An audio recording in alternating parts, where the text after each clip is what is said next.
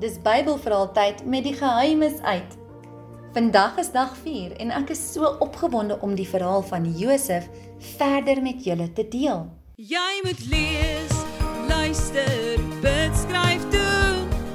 Lees, luister, bid, skryf, doen. Ja, jy moet lees, luister, bid, skryf, doen. Dis goeie gewoontes wat jy moet doen. Dis goeie gewoontes wat jy moet doen. Gister het ons gehoor dat Josef ander mense in die tronk gehelp het deur vir hulle te sê wat hulle drome beteken. Jy sal nie glo wat volgende gebeur het nie. Egipte se koning Farao het ook 'n vreemde droom gehad.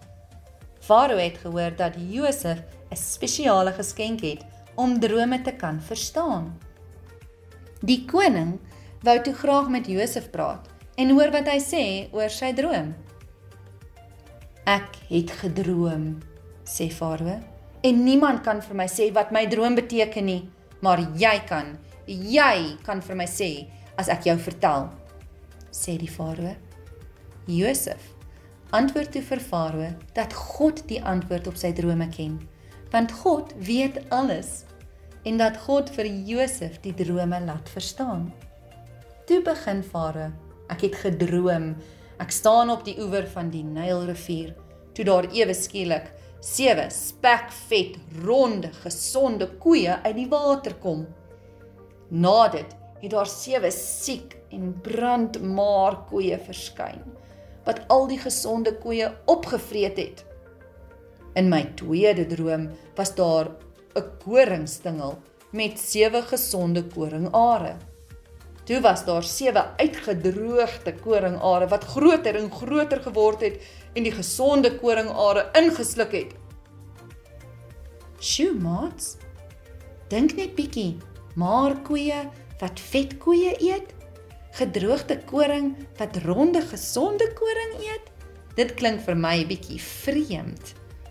God het vir Josef gehelp en vir hom gesê presies wat Farao se drome beteken. Josef antwoord toe vir Farao: jou droom beteken dat daar 7 jaar van voorspoed gaan wees in Egipte.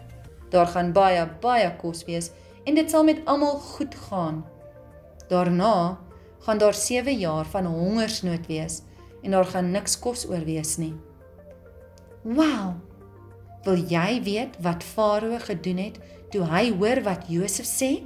Wil jy weet wat met Josef gebeur het? Al wat ek vir nou kan sê, is dat dit toe al die tyd deel van God se plan was, dat Josef in Egipte moes wees. Luister bietjie wat Romeine 8 vers 28 sê. Ons weet dat God alles wat goed is, laat saamwerk vir die wat hom liefhet. Ja, God se plan sal gebeur.